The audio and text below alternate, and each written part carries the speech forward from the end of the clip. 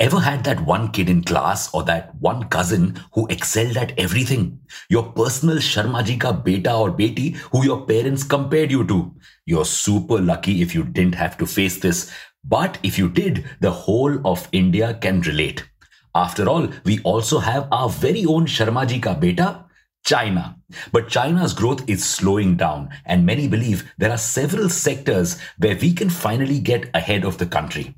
Like the chemical sector, an $847 billion market.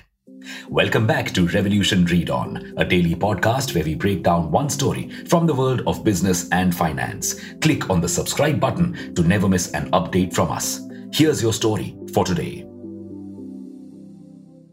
For years, China has been the world's factory. You see, after witnessing the country's impressive growth even during the Great Recession of 2008, a lot of foreign countries began investing in China. It received FDI, or foreign direct investment, of around $100 billion in 2010 alone. This, along with factors like cheap labor and easy government policies, have helped China grow and build several industries and create a monopoly. But over the last few years, the country has been slowing down. Even before COVID came into the picture, the country's economic growth had been declining, falling from 6.6% in 2018 to 6.1% in 2019. The lockdowns have only made the situation worse. The country's manufacturing sector has shrunk massively, and its economy has also further contracted. And one sector that has been deeply impacted is the chemical sector, especially specialty chemicals. Now, two questions arise here. One, what are specialty chemicals? And two, why are we talking about this sector specifically? Well, specialty chemicals are, as you guessed it, special chemicals. While normal chemicals are used in a wide range of industries, specialty chemicals have specific functions and are used by specific industries. For instance, chemicals like sodium and chlorine are used in almost every industry, but chemicals used in the pesticide industry are much different than chemicals used in the food processing industry. And we're talking about the chemical sector because it is a Chupa Rustam. While it doesn't get much limelight, chemicals, specialty or not, are used in almost every industry. So this sector is super important, and China is currently the third largest exporter of chemicals and the largest exporter of specialty chemicals. But just like the country's economy, this industry is also slowing down in China. Why?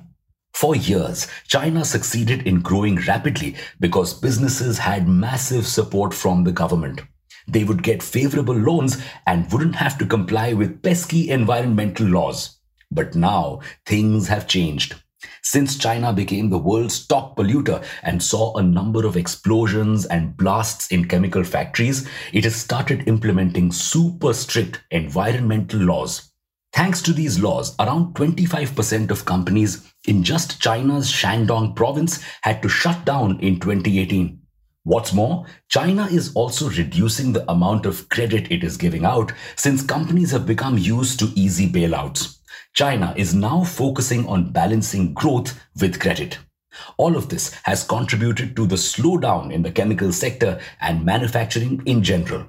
And like we said, China's growth was supported majorly through foreign investments. But now, a lot of major countries do not want to be dependent only on China.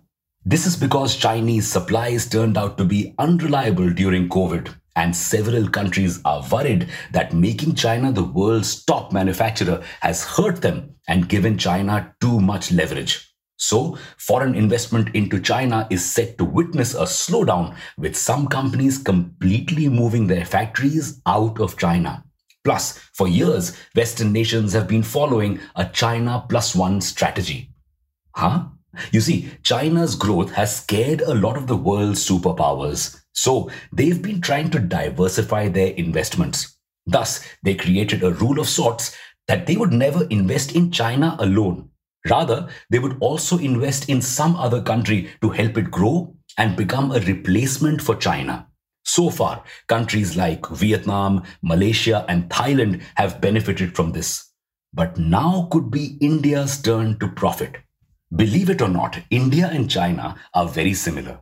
We can also provide the world with cheap labor and also don't have super strict environmental laws. So we could easily replace China, especially in the chemical sector, which is worth $163 billion, where we already are the sixth largest producers. Despite this, we rank 14th in terms of exports and have a $15 billion trade deficit when it comes to chemicals.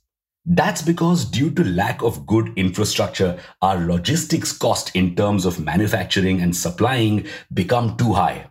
This keeps out a lot of people from entering this space.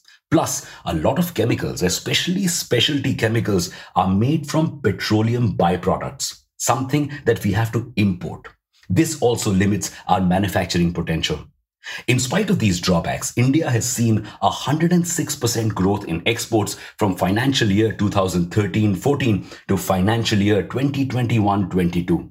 And if foreign investors begin pulling out money from China and start investing it in India, we could see massive growth here. To ensure that this happens, the government is trying to introduce product-linked incentive schemes for this space. And to solve the raw materials problem, BPCL is entering the petrochemicals business. Which is why a lot of investors are seeing India as the next chemicals hub. This is clearly evident in the growth of the stocks of companies like Deepak Nitrite. It grew 630% in the last 3 years. Alkyl Amines grew 850% in the last 3 years. Aarti Industries grew 110% in the last 3 years. Although there could be several other reasons like increased revenue and new products behind their growth as well. The industry is also offering a 25% return on capital employed, suggesting strong growth. However, we do need to keep one thing in mind. Unlike China, we have to balance both growth and the environment. We cannot sacrifice one for the other. So regulations around this sector need to come up, and we need more funds to go into research and development to counteract the impact of harmful chemicals. With this sorted, the chemical sector's growth could easily help fulfill India's dream of becoming a $5 trillion economy soon, as homegrown chemicals will also give a boost to several other industries. And with that, it's a wrap on today's story. Thank you for listening to this episode. We'll be back with more tomorrow.